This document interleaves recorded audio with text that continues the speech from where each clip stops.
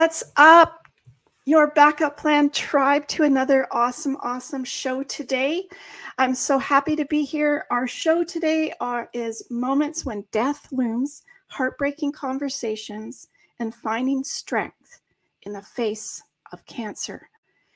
I think there's so many people suffering with this journey of cancer, and if I could just help one person be better prepared for whatever might come their way, I know that I can help just a few people. You help one person, you've helped a family, then you've helped another family, and then you've helped another family. And that's what we're all here about today, is helping each other.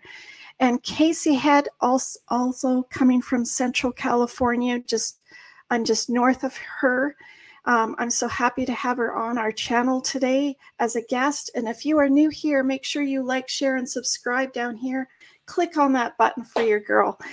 I'm Tina over here with your Backup Plan app.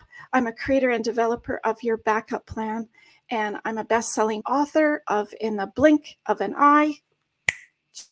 Just like that, your life changes in a flash, in a second. In that moment where your fingers snap, that's how fast your life can change.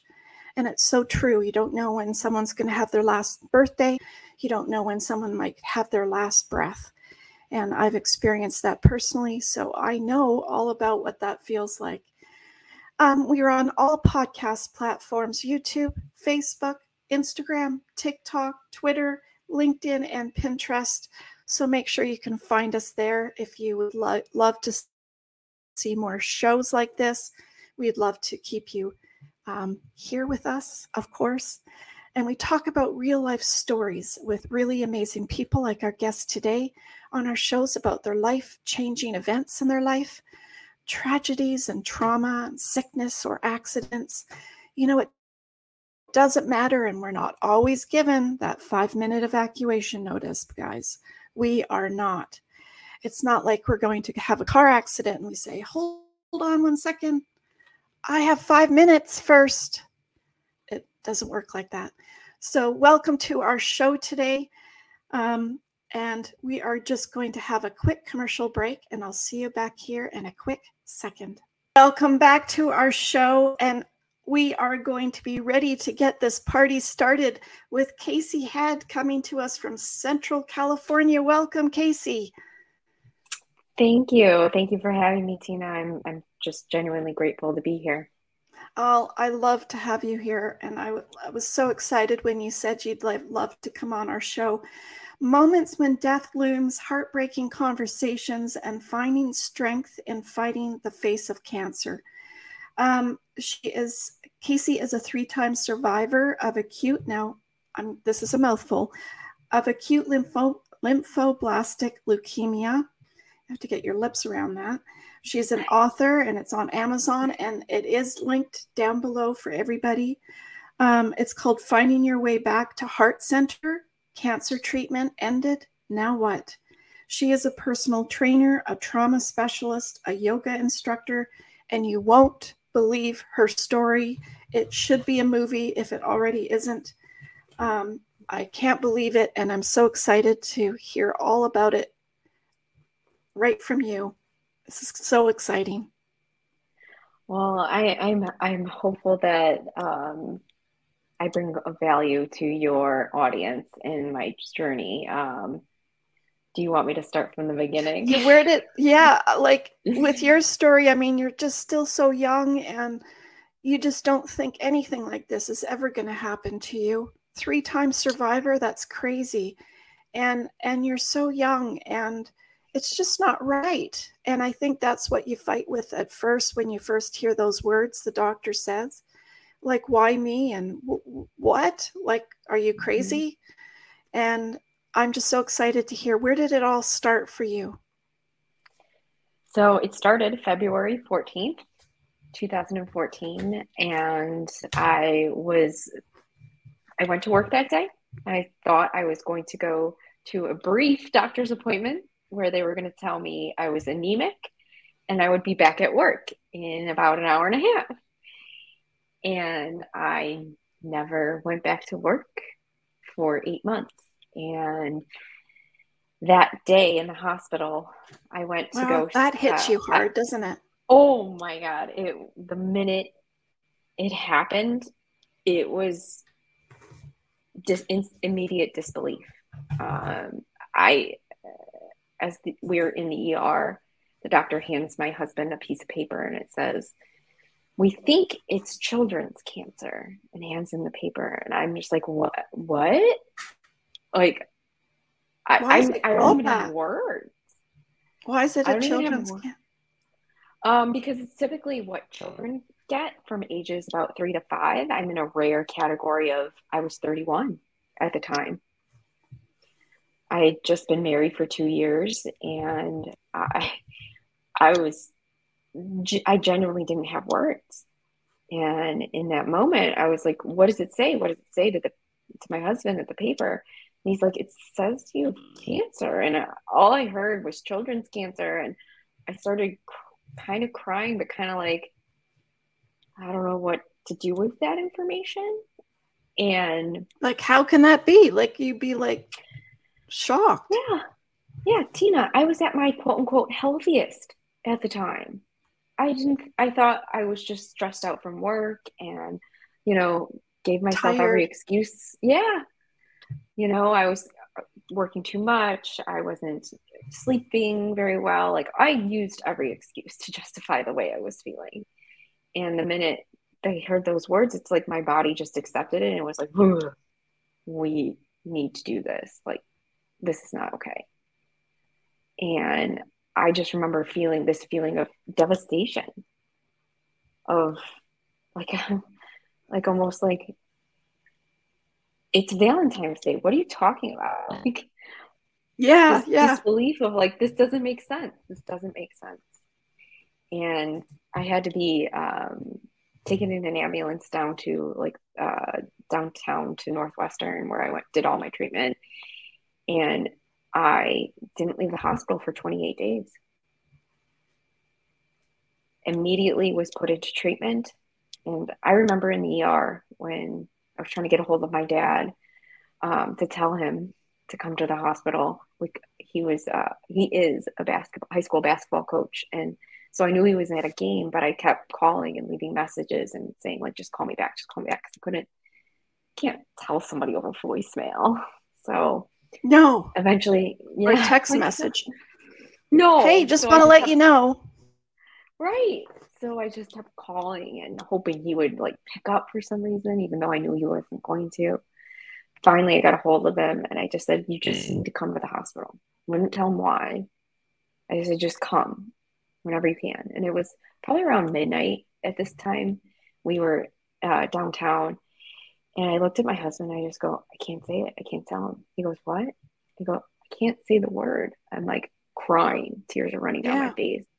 And I'm like, "I cannot say the word. I can't tell him. I can't tell him." And my husband looks at me and goes, "You want me to tell him?" And I looked at Yes, him. please. Yeah. I couldn't even say the word for another, I would say almost a year. I just couldn't Oh, say yeah. cancer. It's like when someone passes away, it's hard. It's hard enough to think about it in your own head, like that would be, Mm-hmm. but to say it, there's something to be said about when you say it out loud. Like Yeah. it does something to you. I don't know what. Mm-hmm. Like, that when you say someone's passed, like it's hard to do. It would be hard like that too. It'd be like, because you don't want to think that you do have it, I think, or something. Not sure what goes It's, on in your head, but yeah, it's almost like a denial. Like, if I don't say it out loud, it's not real. Like, yeah, yeah, what? yeah. So my husband, I could hear them murmuring uh just beyond the curtain. And my dad walks in, as a dad does, pulled his stuff together, and he just held my hand. He goes, "Everything's gonna be okay." And I go, "No, it's not." And I'm squeezing his hand. Just keeps saying, "It's gonna be okay. It's gonna be okay." He's like, "We're gonna be okay. We're gonna be okay. Like, we are gonna be okay." And I was like, "I'm not okay." I'm crying. He's crying now because I'm crying, and Yeah. he's trying not Uh-oh. to cry because he's trying to be strong, and and it's just like that moment of like, what does this mean? Neither of us knew at that moment either because we're still in the ER, haven't been admitted. We don't know the full scope of what's going to happen. But even in that moment, we knew it wasn't going to be okay. And we just didn't say it out loud. And then I was admitted and they started treatment before they even got the results of the bone marrow biopsy back because they were like, we have to start treatment now. We're 99.9% sure this is what you have.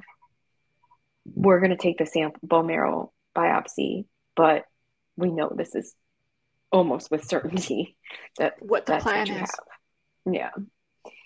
How do they do that with a big fat needle?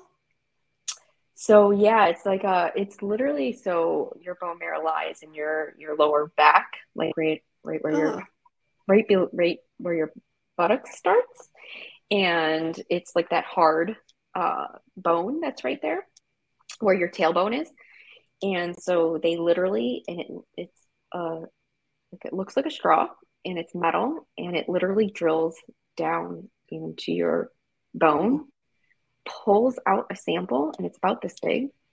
What it normally looks like for healthy bone marrow is a bloody piece of wood. My bone was so compacted and didn't have enough blood inside of it. It looked like a fake skeleton that you would see hanging in a science class. Oh. It was white and it didn't look like it was human. The resident at the time pulled the first sample. He goes, "Oh, I think I missed your bone. I think I got just bone, not the actual bone marrow." And we're like, he goes, "I got to do it again. Is that okay?" I'm like, I'm really on a lot of drugs. I was like, "You can do whatever you want right now." Oh, really. Good, because you weren't feeling Yeah. anything. I'm like, no, Sounds awful. Yeah. It was the first time that I'd ever done drugs was when they gave me the Dilaudid. And I looked at my husband. The minute they gave me, I go, "Oh boy." He goes, "What? What's wrong?" I go, "I know why people do drugs." He goes, "Oh my God." I go, "I'm so high right now." And he goes, "Oh my God, he's like, just like try and like play it cool." Like, I don't know. Are you on your stomach then? Yeah. So I was on my stomach. So you're laying flat and you can't see anything. I just know what it is and they're doing. So he pulls out another sample. Same thing. He goes, "I think I missed again." So we're like, "Well, what do you do?" He goes, "Let me try one more time." So he does it again. Geez. So 3, just in the initial biopsy, he pulled out another one and it was the same thing. It was white compacted bone. And he goes, "I'm pretty sure I didn't miss a third time." He goes, "I know for a fact I did not miss for a third time." He goes, "Maybe once, maybe twice, but not a third time." And that's when I think he knew, because we were about the same age, shockingly enough, that something wasn't right for me either, but did not show it on his face. And he goes, "Well, I'm just going to take these. If we need to do it again, we can do it again." He goes, "But I'm going to take these and see what we get back." And sure enough, it was just, I had only 4 hemoglobin at the time, which normal people range from 12 to 14, depending on the age and sex of the person. So you had like half. I had 4. So I had like a less third than half of what? Yeah. A third. Yeah. Mm-hmm. And so we started treatment immediately. The protocol they put me on was 18 months of chemotherapy. It was probably, I think the last I counted was like 20 something different chemos. One of them included intrathecal chemo, which is where they go in between your spine, the back of your spine and your vertebrae, take out liquid and put in chemotherapy that goes straight to your brain. Wow. And I had over 33 rounds of that. I stopped counting because it was just maddening. So it goes like into your spine and then goes up to your head? Mm-hmm, straight to your brain. Because I didn't know this at the time. They didn't say this, or if they said it, I don't remember. It was in my brain. Oh. And I didn't know it. How would and they if know they said it by markers that are inside of your blood, and like how because they take spinal fluid to test it. So if it's in your spinal fluid, it means that it's basically in your brain too, Oh, because it's exactly where it comes through. And down the path we went, for an 18-month protocol, and 4 months into treatment, I had a stroke and seizures from the chemotherapy. And I was still not in remission. So, amongst being temporarily paralyzed on my entire left side, I still was getting treatment. And I was in a medically induced coma for about 3 days. I don't remember any of it.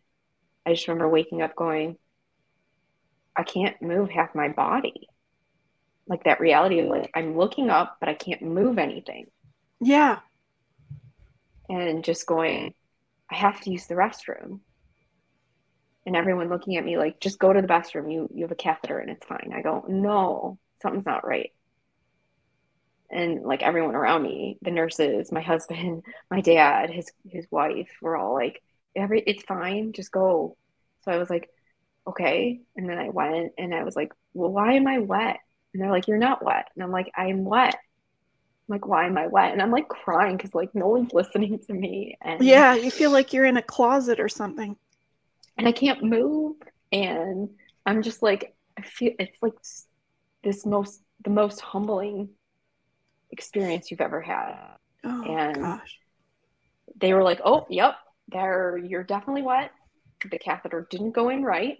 Oh, So we're just gonna take it out. And is it okay if you use it by the end? I go, yeah. I'm like, okay. I don't. What do you say? Like, yeah. nothing to say. You So can't for the do next, anything. So, no, I couldn't. Like literally. So for the next 3 weeks, I literally couldn't do anything. Sitting up, I needed help.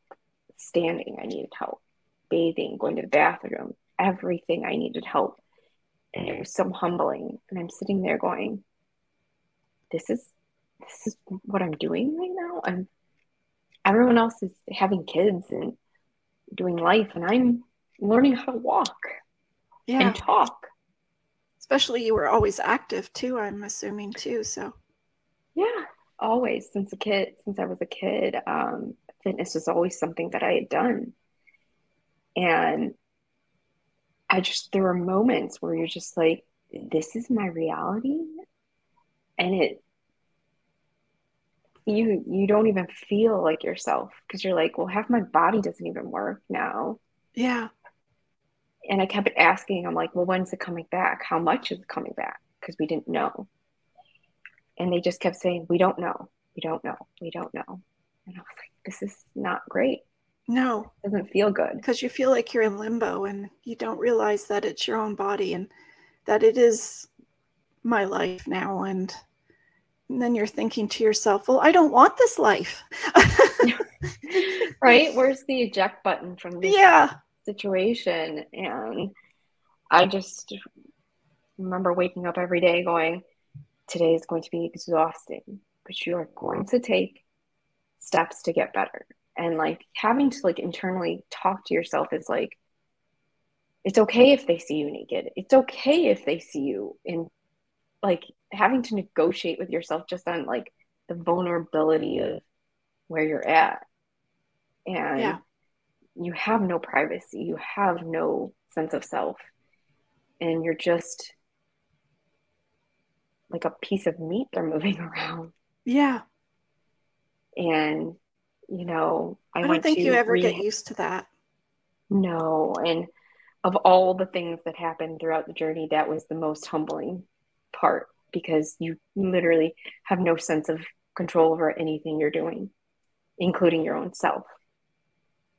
How And do you just think to your be, husband was coping? I think it was just like one moment at a time, like I was.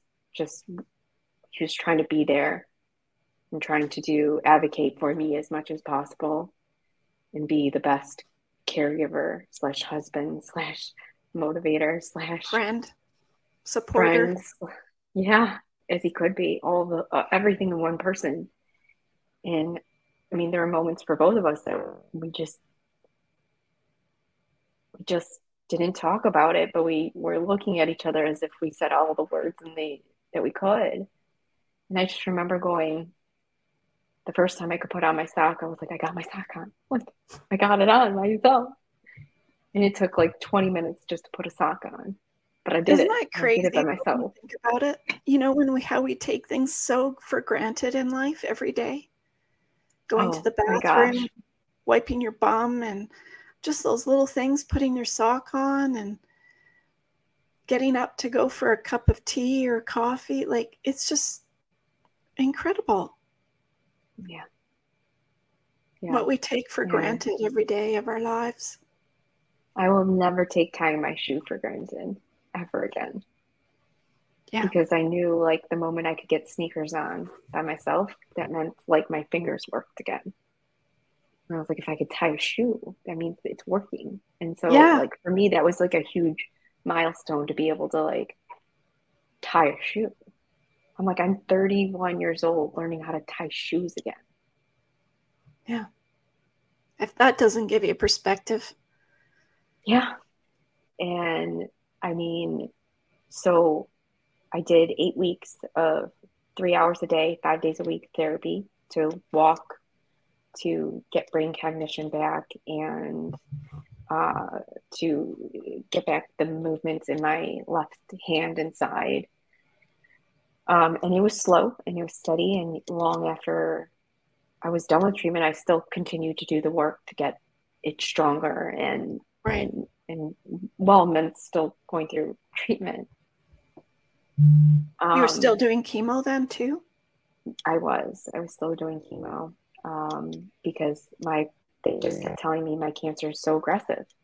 But this treatment protocol, you have a 97% likely to be in remission forever afterward. So I was like, okay, that's really high percentage. Like Yeah. those odds are great. Let's do this. Let's get this over with so I can move on. So fast forward to almost a year later. For the chemo treatments, how long does it take, and how do you lie there and sit there, or what do you have to do?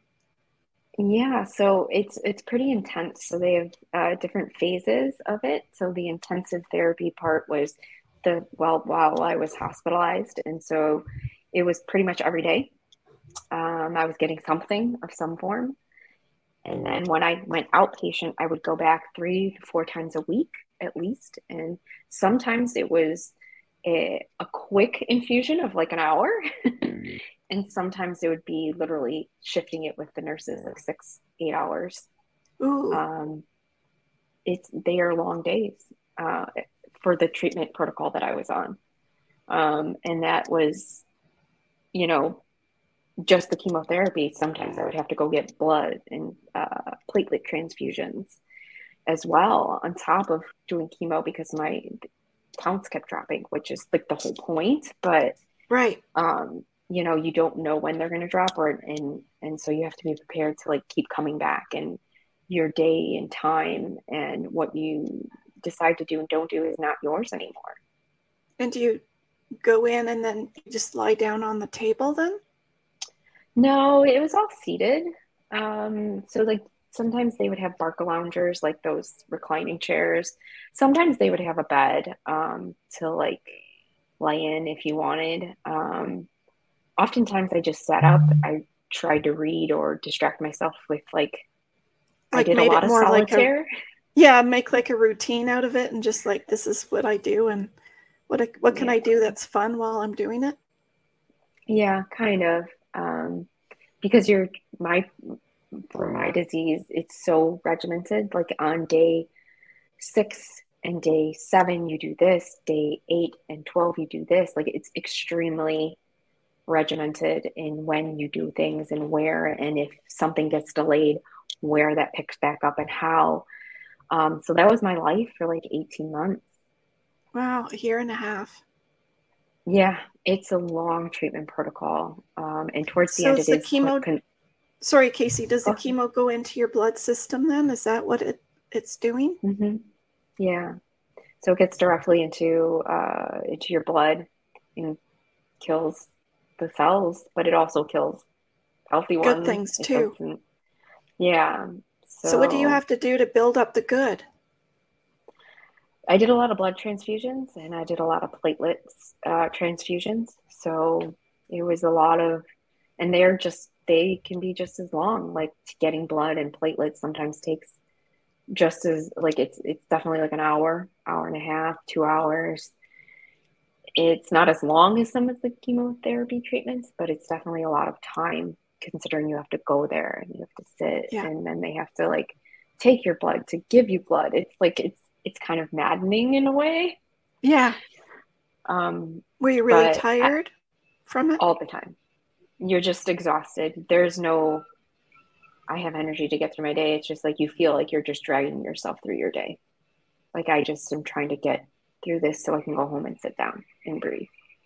Do you have some rest then every day then at home? Yeah, I for a lot of my treatment, I didn't work because I just physically couldn't. Um, Yeah. there's an exhaustion level that I've never experienced before and hope to never experience again. Yeah.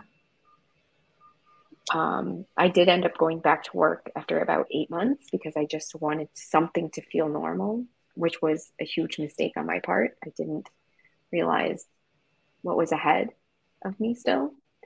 Yeah. Um, But because how do you right know? after I mean, really, you don't. And you I know? think I was trying to tie on to life being normal in any capacity that I could.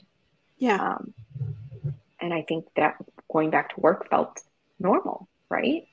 It's what people do, especially younger people. Like we don't stay at home. We Yeah. don't like it. I was brought up. You work and you participate in life. You don't. There's no like you know hanging out, quote unquote, like other than intended rest.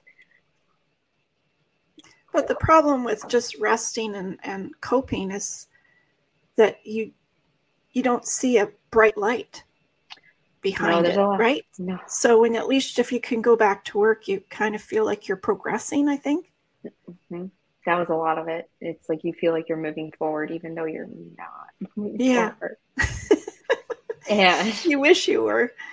right. And I think I was regressing in some ways because the stress of going back to work and having to still go through treatments and navigating both at the same time, I Yeah. did not set me up to succeed in my mind, like mentally. Did it hurt? Um, Does it hurt? it physically, yeah, you're just you don't realize how much pain there is until you're not in pain anymore. Does it Your hurt though body with can them tell. doing it? Or is it Oh, something I had a else pick that line. hurts? Yeah, like when they No, so actually do like, the treatment? mm-mm. No? So you can't really feel anything. Like I had a pick line, so I have a little scar right here, and it's basically like it's like goes directly into my aorta, into my heart. So it basically looks like an IV coming out of my arm, and it's got like three tentacles, what I call them, coming out so they can plug right into the chemo or hydration or whatever they needed. And you don't really feel anything coming in. It doesn't hit you till like later, and you just some of the chemo doesn't hit till weeks later. It's Oh, got a wow. really delayed, yeah, it's got a really delayed effect, is what they called it. And it also, most chemos have a compounding effect. So the more you do, the worse you feel. And I had a lot right off the bat. So I was running on fumes, had a stroke, was still running on fumes, and was tying onto something normal. So I went back to work. So I did not set myself up to succeed in any way, but no one was going to tell me no because no one knew what to do either. So Right. everyone was just like, okay, that makes sense. Like, does it? Yeah. It didn't. No one questioned it. No one was like, I don't think that's a good idea. Like, Did you do part um, time or full time right away?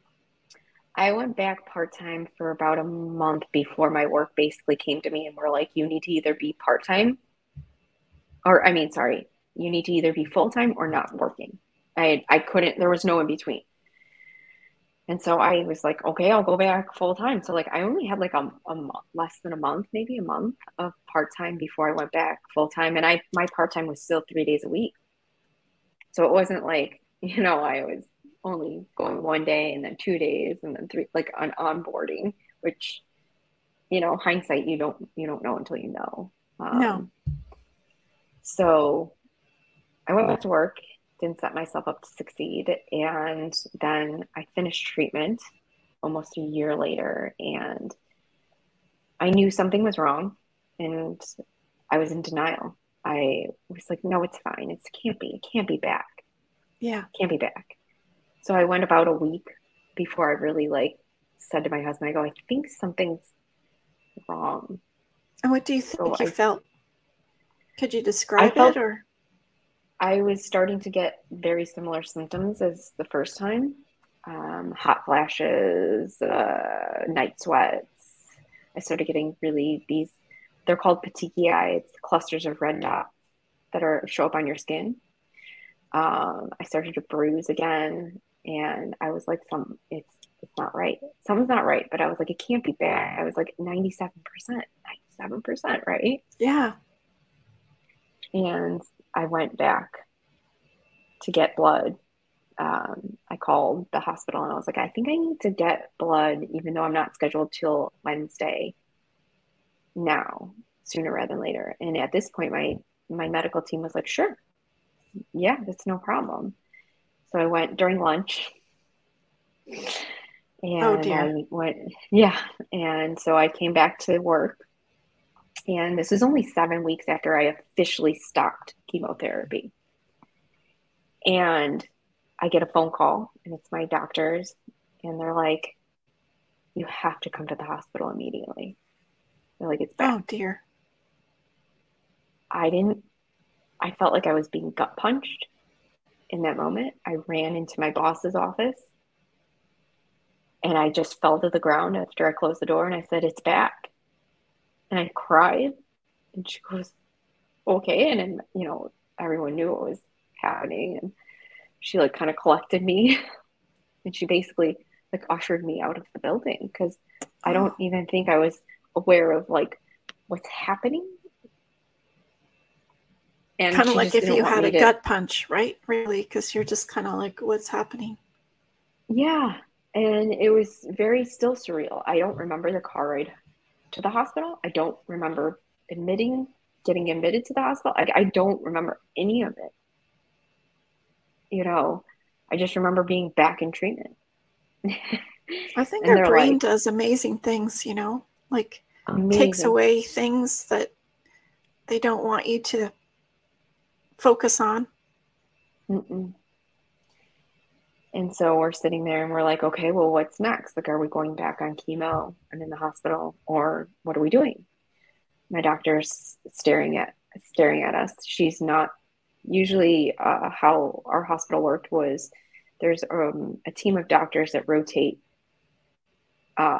seeing the hospital patients, and it's not always your doctor; it's a team, right? It's always a team effort.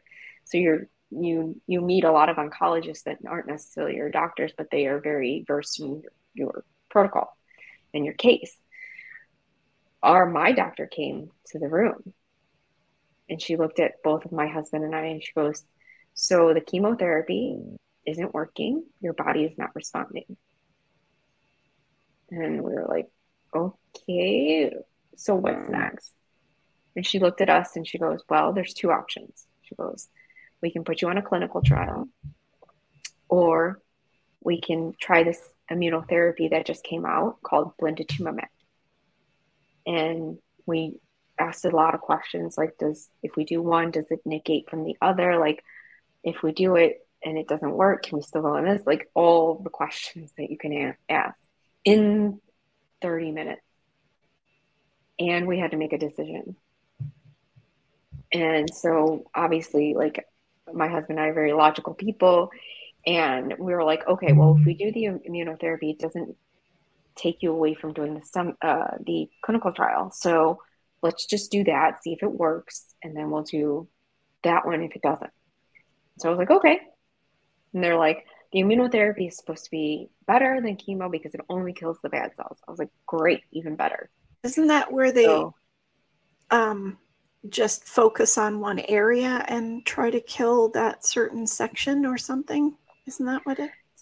no, so immunotherapy is it's got receptors on the ends of these cells, for lack of a better term that I can think of right in this moment, that latch onto, they're called receptor cells, onto your chemotherapy cells that have that same receptor. So they only latch onto the ones that have that. And it's typically like the unhealthy cells, the ones that have cancer. And then they kill and Oh, destroy them. And oh. that's it. They don't kill the healthy ones.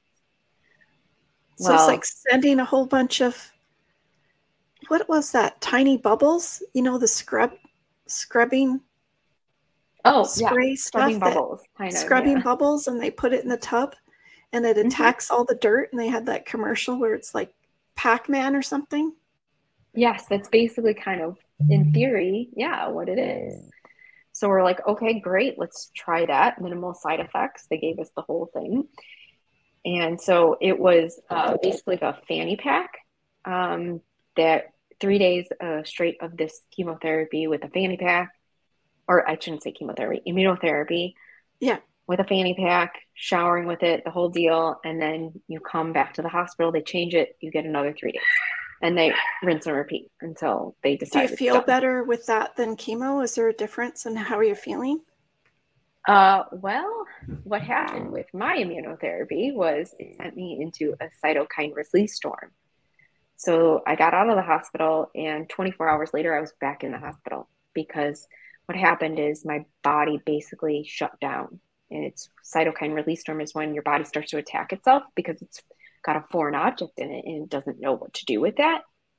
And so it just goes, we're killing everything. It's like hitting the eject button on in an airplane. Like you just, your body just goes, we're not doing any of this. And so, and this is the part I don't remember either. I went back into the hospital, and for 3-ish days, my husband said I was spiking 105-degree fevers on and off. And Because they your were just, body's trying to fight it, I guess, right? yeah, yep, my body was trying to fight it. They had ice packs on me. They had a ice blanket that I was laying on, one on top of me. They were just like trying to manage this. So the last day that I remember is they came in, and it was a lady from the ICU, and they were like, "We can't support you in this condition here on this floor. We need to take you to the ICU." I begged her, and I said, I don't want to go to the ICU again. I go, you can't put me there. I go, I'm going to be fine. I'm going to be better. I'm not a doctor. I have no idea what I'm talking about. I just But you just didn't somehow want to I was go. no, and I was like, I'll be fine. It'll be okay. I'm done with with everything. And I was like, I somehow right after that came out of everything. Um, but my husband was the entire time for these 3 days holding my hand, going just 5 more minutes because I'm like freezing. I'm shivering the entire time, and I'm like, I just I need him off. I need him off. Like begging him to take the ice off of me. And he's just like, hold on for 5 more minutes, 5 more minutes. That's all I kept hearing. I was like, okay. And then I'd be like, is it 5 minutes? 5 minutes up. No, 5 more minutes, 5 minutes. Like this is the conversation for like 3 days straight that I had with him that I don't remember. And so I come out of that and I'm like, okay, I guess we're doing the clinical trial. And they were like, yep, you're definitely doing the clinical trial. They're like, we're not letting you out of the hospital. We're doing all the testing and everything here. And it takes forever. They test you for everything in a clinical trial, whether it relates to your cancer or not. So your heart, your lungs, they do a full CT, a full PET scan, everything, because they need all the data. So I'm about to start this really scary clinical trial, and a week before I was supposed to start, it got shut down. Unfortunately, too many people had passed away from it, and it got shut down by the drug manufacturer. And so then my husband It and I were didn't like, have good enough response. no, No, so they decided to shut it down instead of continuing it. So my husband and I were like, okay, what's next? Logical question. They're like, well, we don't have anything. And I was like, well, time out. What do you mean? There's got to be something. It's somewhere out there in the hospital universe land at another place. We'll go, whatever it takes. And they were like, well, there is another clinical trial going on, but they're like, it's full. And with clinical trials, there's no line skipping. There's no, well, I'm in worse condition. I deserve to be there versus somebody else. It is literally a logistics game of you're on the list, but we don't know when and if you're going to get on it. Kind of like And an that didn't organ even donation. exactly like an organization, rightfully so, and because there's no fair way to do it, to be honest. And they were like, we can't even, you're on the wait list, but we can't guarantee you're going to go on it because they have their own testing that you need to go through. So even if we get you in it, it doesn't guarantee that you got a spot. Right. So we're just sitting there going, okay, well, what do we do in the meantime? They're like, well, we're going to keep you alive with blood and platelets. And do you want to try this additional chemotherapy? They knew it wasn't going to work. We kind of knew it wasn't going to work, but we're like, I guess we're going to keep the cancer at bay at least, so it doesn't continue to take over. Yeah, doesn't get worse. Yeah, basically is kind of how we looked at it. And so we did that, and of course it didn't work. And I was like, yeah, that's not surprising. We all knew it wasn't going to. And I'm in the hospital now for like 68 days, and I'm like, I gotta get out of here. I'm like, I'm going like literally stir crazy. I can't leave the floor. I'm in a room. I just need to get out. I need a fresh air. I need to breathe. Like, I need not to be here. And they were like, okay, like, we're going to send you home, but you have to promise to come back for blood and platelets and all the things that you need to be coming back for. And I was like, of course. And they're like, in the meantime, they're like, this study just came out. It's from one of the doctors here. It was a 2-page study, and it was for a different immunotherapy. And the outcomes were not great. It was an immunotherapy not for my cancer at the time. And my husband and I were like looking at this data, and we're like, the outcomes are not good. The 30 people that had my cancer on this, 11 of them did not make it. I'm like sitting there looking at my husband like, do we want to try this? Like, really? And we literally debated back and forth. And I finally just looked at him. I go, you know what? I go, if it doesn't help me, it might help someone else. And that's all that matters. Yeah. Because I genuinely didn't know if I was going to live or not. Well, especially if you don't have any other alternative. I mean, do you take something that isn't there, or trying something that has some sort of chance? Right. And so we left the hospital, and my doctors had written a letter of compassion to the FDA and the drug manufacturer to get it.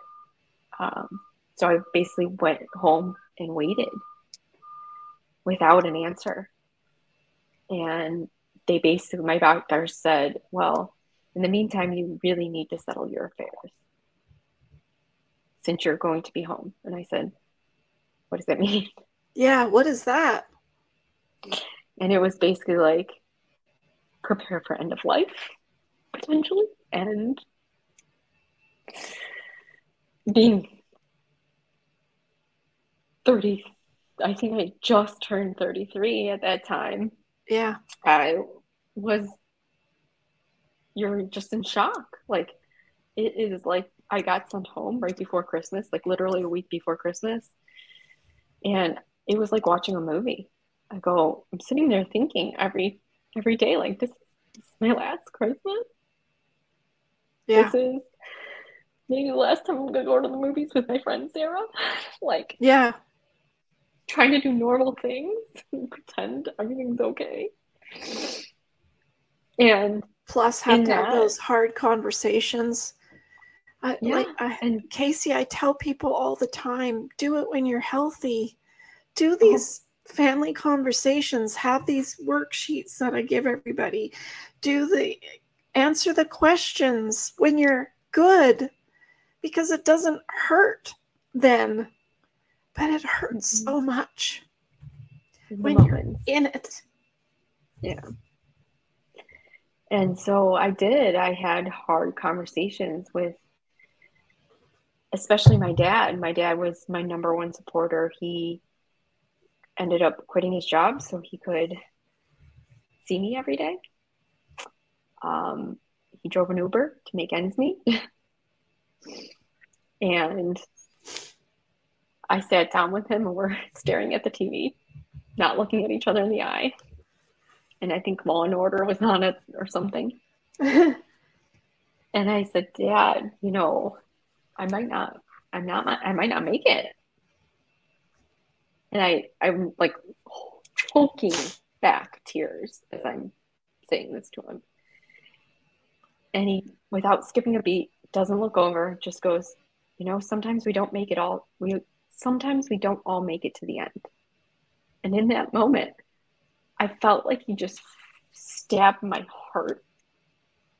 Because all I wanted him to say in that moment was, it'll be okay. Everything's going to be fine. And it wasn't fine for either of us. And I just wanted him to say it so badly. And it crushed me in the moment. It freaking crushed me. And I'm just sitting there, tears are rolling down my face. And we didn't say anything else to each other the rest of the time.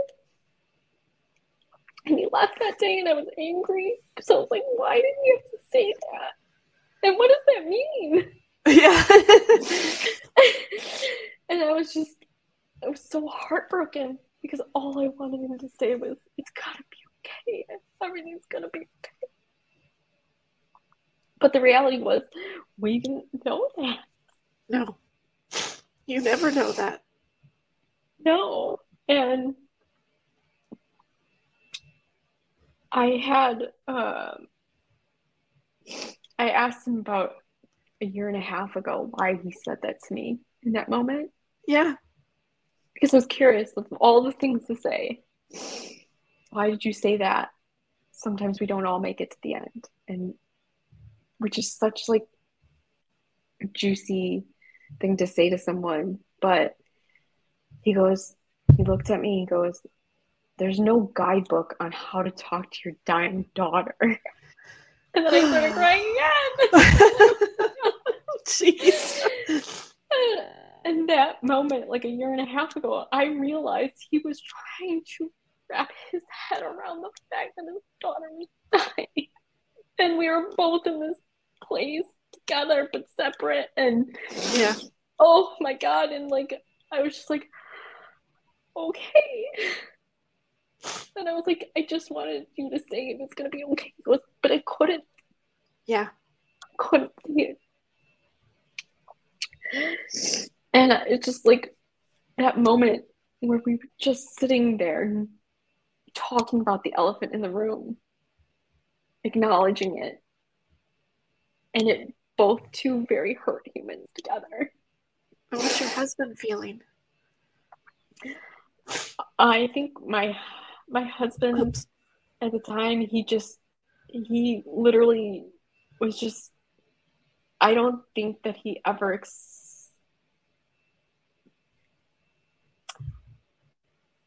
we had a lot of conversations about that, and we mask a lot of our pain with humor, especially my husband, which helps during such a long battle. But at the same time, when you're looking for those moments of like, I just want you to love me and hold me. Yeah. We masked the pain with humor. And I would sit there and in a roundabout way say, do you want to start picking out your next wife now? And you know, and we would joke around that because we both knew like, we don't know what this is going to be. And he was I had a guest on that actually was lying in the hospital bed like that and saying to her husband, I want to be cremated. Okay. I want to be cremated. and I want you to put me right by the front door because I want to make sure that you're going to date the right person, and you can't get married to them until I approve, all right? It's so true. And like we had similar conversations. Like I said, I said to him, I go, okay, I want you to keep my ashes, but only keep them for a year. I go, and then please don't hold on to them. Do something with them. I go, I don't care if it's in the ocean. I don't care if it's buried in, in a forest. I go, but you cannot hold on to them in a closet. I don't want to be in a closet. I go, so I don't know, just don't have them in your house. I go, but you have to hold on to me for a year. I go, and then you have to let go of me and you have to move on. And I said, you have to promise me you're going to move on. Because he's the same age. So we're both 33 trying to navigate the fact that like he might be a widow. Yeah. And even the word we couldn't say. Yeah. And I said, I go, and I want you to have a party in my name. I do not want a funeral. I do not want a funeral where people talk about me as if like I'm the greatest person in the entire world because I'm human. I go, I don't want you to skew the reality of like who I am either, just because I'm not here. I go, remember me as I am, the good, the bad, the ugly. And I go, and then you're going to move on. You're going to find someone. I go, you're going to do everything that you want to do, whether it's have kids, not have kids, get married, not get married. I go, but you're not going to not live life. I was very adamant about the fact that he had to live life. And he goes, no. He kept saying no. He goes, I'll never get married again. I'll never date again. I'll never. And I'm like, I love and appreciate you saying that. I go, but you have to move on. Or you have to promise me you're going to move on. Because it's the worst feeling when you know you've just destroyed someone else's life. Yes. Yeah. There's a lot of guilt. Yeah. That comes with it. And, thankfully, my immunotherapy was approved by not only the drug manufacturer, but the FDA for me to use as long as I shared the data back with them. And how long did that take to get? About 2 months. Oh. Of just waiting. A long time. And it's a very long time, and it gives you a lot of time to think, especially over the holidays. Oh. Yep. And so it was approved, and they were like, okay, we're starting immediately. They're like, we're going to start with 4 rounds of it and see what happens. So we did 4 rounds of it, and we waited. They pulled another bone marrow biopsy, and they were like, okay, you somehow reached remission. We need to do a stem cell transplant immediately. So I went back into the hospital again, did more chemotherapy, 10 rounds of total body radiation. And I received a stem cell transplant from my brother on February 20th, which is my quote unquote rebirth day. Yeah. And he's literally saved my life. Cool. And I have his DNA inside of me and my own. So I have 2 types of DNA. Oh, weird. It's the weird. So if you prick my blood, it's his blood. But if you take a sample of my hair, it's mine. Oh, isn't that interesting? Is it hurt for him to do it? It feels like the worst flu you've ever had, is what he says. So basically, they give you a bunch of medication for like a week, which is the worst part, is the medication. And then all they do is it's a day procedure because it just depends on how long it takes for them to collect as much blood as they need. And they put like an IV into your carotid to get it faster. And it took about 6 hours for him to do from start to finish. And it's just a day procedure, and then you go home. And he said he had another couple of days of side effects, just from like because you feel so awful leading up to it, because they're trying to like boost your cells in your body basically. to produce more for them to take. And then he was like, fine. He goes, and that was it. And I asked Oh, him later, like years later, I go, would you do it again? He's like, oh, 100%. He goes, it sucks to go, like, it feels like you have the worst flu ever. He goes, compared to what it does for somebody, he goes, absolutely. I do it in a yeah. heartbeat. And, I'm forever grateful for having a brother and for being Having that able to help me. opportunity. Yeah. Yeah, it's connected us in a way I don't think we would have ever been connected Yeah. in ever. So Um, since that time, then it just kept turning better and better. yeah, like we just have a really different relationship because of it. Um, But yeah. your own blood has gotten better Oh, from that no, point it's still his. forward, or Yeah, it's technically his blood, but it is mine. I just have a yeah. different blood type and DNA. Because it's like any organ transplant. Your body has to accept it and then it just becomes yours. But it's Oh, technically okay. not yours. Right. So, Right. but that's where graft versus host comes in, and your body can reject it. And that's why when you have a stem cell transplant, hitting the 100-day mark is really important. So I hit my 100-day mark. I was uh, not full engraftment. They call it engraftment when your body fully accepts the new cells. I was always at like 90-ish, lingering around there. And then they gave me the worst news that I could hear again. Oh no. And they caught it so early, I wasn't feeling anything. And they go, it's back. Your cancer's back. And I remember hearing that at a routine doctor's appointment, or supposed to be. And they're like, we need to confirm it with a bone marrow biopsy, but it's back. And I just remember it feeling like I was being kicked while I was already down, I and mean, how just long being after from six this months out. last 6 months? Mm-hmm. Oh my goodness me. Yeah. So I just remember going, like, that feeling of utter devastation. Like, I cannot do this again. And I just remember crying. I don't even know how long. And I looked up at my husband and I go, I can't do it. I don't have it in me. I can't do it. I can't do this again. Yeah. And he looked at me. He goes, whatever you decide to do is what we're going to do. And like he's trying to hold back tears as I'm just like full blubbering at this point. And I start crying again. And I look down, and all that came into my mind was, your dad would be so disappointed if you didn't try again. True. And so To would you. fight this for that long and not go and at the finish line. And so something inside of me kicked in and was like, you're doing this and you're doing it again. And that's it though. You're going to be done. Like, I just decided in my mind and my body, I was like, this is it. It's funny when your intuition decides for you, isn't it? It's just like in an instant, like you didn't even really think about it. It just comes to you and it just says, this is what you're going to do.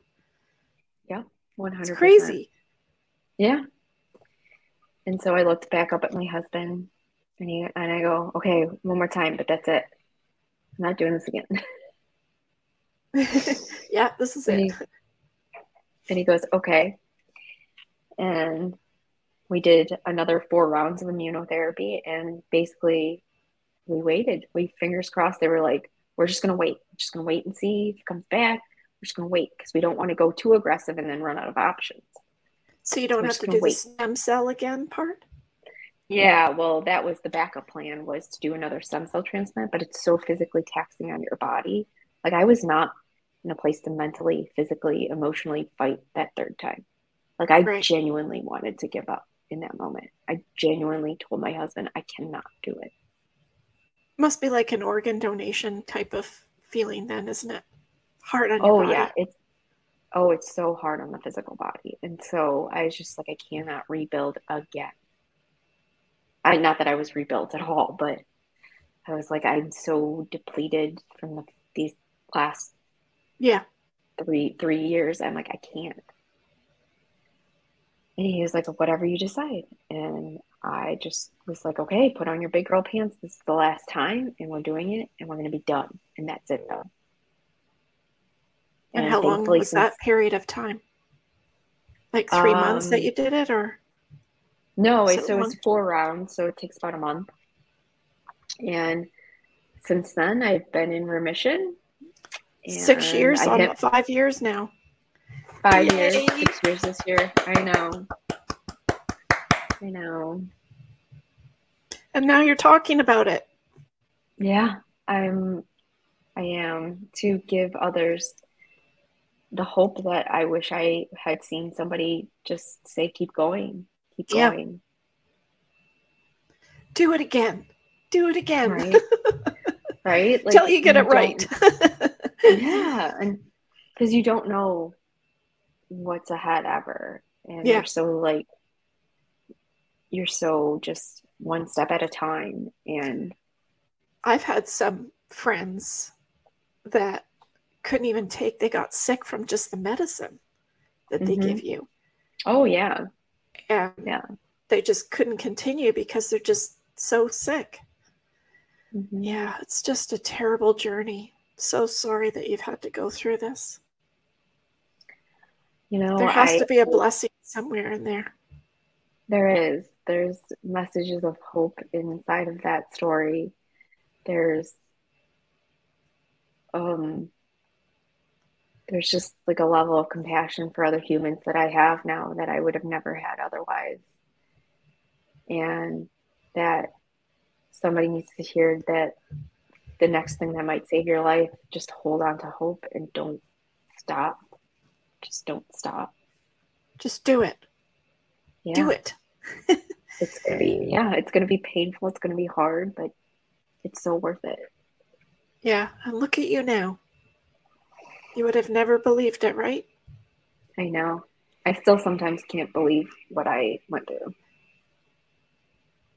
I wonder, like I'm not in that field and I have no idea about cells and stuff like that, but it's interesting that you got the stem cell, then it came back, so there must have been some cancerous cells still there. Mhm. And, Yeah. and then Like, this last treatment maybe killed them and your other cells were stronger, so you were able to cope. I don't know. That's my guessing theory. no, it's really similar to that. So, like, that's why they call it engraftment. It's like my body fully hadn't accepted my brother's cells. And so there was residual cells of mine still like fighting back, going, nope, we want to stay. Yeah, And it's my brother's comfortable cells here. going, yeah, basically. Yeah, like think about it like when your computer crashes, like you hit the reboot button or you take out the hardware and replace it. Well, okay, we replace the hardware, but there's still like a bug in the system, Yeah. so we had to get rid of the bug that's in the system of the new hardware. And so that's the simplest way of explaining it. Yeah. Do you And look at life every year differently then? yes, aging is a privilege denied to so many. And I am so grateful to get older. I don't cover up the fact that I'm old. I don't dye my hair. I let the wrinkles happen because they're reminders of a life that I might not have had.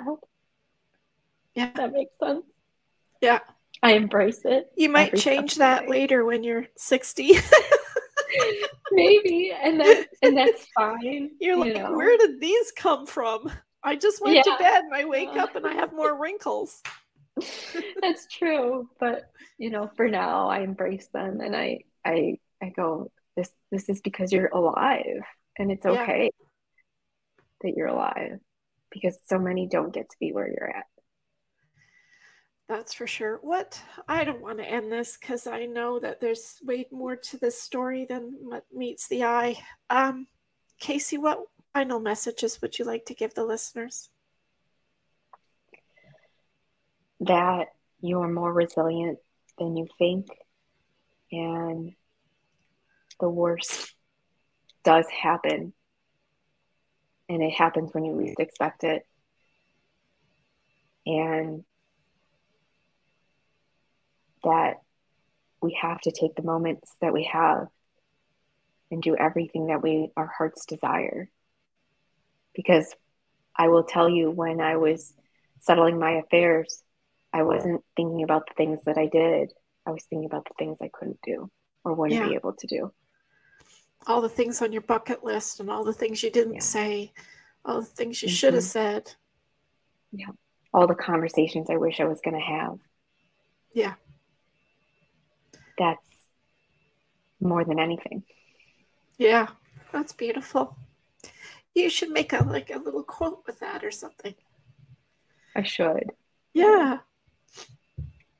That could be part of your legacy when you're 85 and you're sitting in your rocking chair. You can tell everybody. I will. I'm going to pull it from this podcast. Yeah, that's right. Yeah, it's going to be awesome. Well, everybody, can you believe this? I didn't even get a chance because I felt like I was just in this movie of Casey's here. And I didn't say all of her information is down below in the description box, as well as her book that she wrote a couple of years ago. So, and that one's called Finding Your Way Back to Heart Center, Cancer Treatment Ended, Now What? That's for sure. You did that a few times, Casey. Mm-hmm. And look at her go now. She's a personal trainer and a trauma specialist. You weren't in any trauma. Jeez. Gosh. None. Oh, man. And I just want to say thank you to everybody for coming on our show today and listening to Casey's beautiful story of motivation and inspiration for everybody out there. If you know anyone that's suffering or struggling with cancer right now, make sure you share this show. It will give people hope. And I just, we're just here to touch one person, and we've done our job.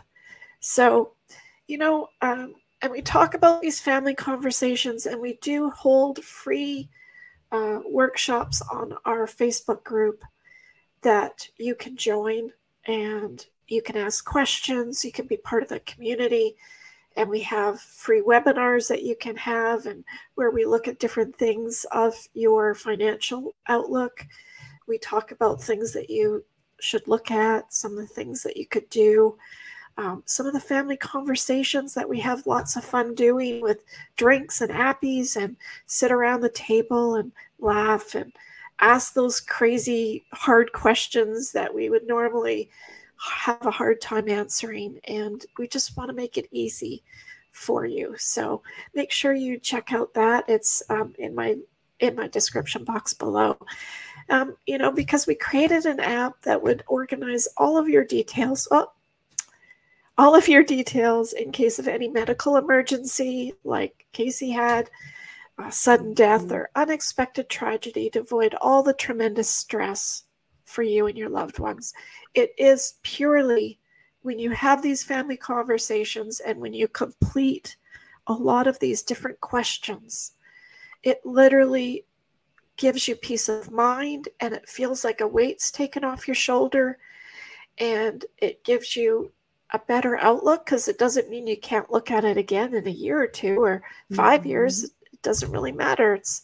It's just so much easier when you get started and you can put something together, because you don't know what tomorrow's going to bring. And so don't forget to smash that like button down below and share this video with those that you love and care about, because you don't know what Casey might have said that might help in some shape or form. And if you were thinking of that special someone, my nose is plugged now, someone special right now, and you don't know how many birthdays they're going to have left, haven't said to them about how much you care and love them, pick up the phone, knock on their door. I have no idea why I'm crying right now. Oh, jeez. You hit me in the heart, Casey. Yeah. Yeah. Thank you. You know, when you've gone through this journey, it's a tough one. Very tough. It is. Very, very tough. Mm-hmm. And I often forget sometimes the impact of me even just sharing my story has on someone, because when you live it, you don't think it's out of the ordinary. Right. So I appreciate your genuine reaction. There were a lot of moments that evoked a lot of emotion from me, that brought me to my knees. Yeah. That I wish I didn't have to have, but I did, and I'm glad I did in hindsight. Well, it's like the story I tell with a lady who passed away in 6 weeks. Because you never think when you're going to go through that doorway of the hospital that you're never going to come out of it again. Mm-hmm. You don't expect not at all anything like that. Mm-mm. No. And like you referenced earlier in the show at the beginning, in an instant.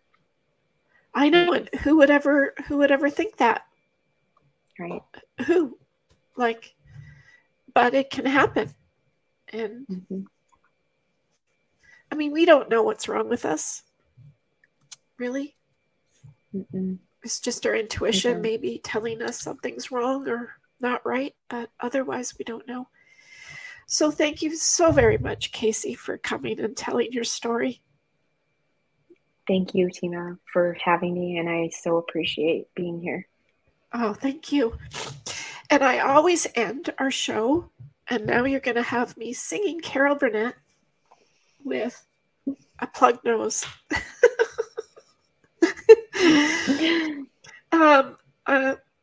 We always end our show with Carol Burnett because she's just a happy, happy soul.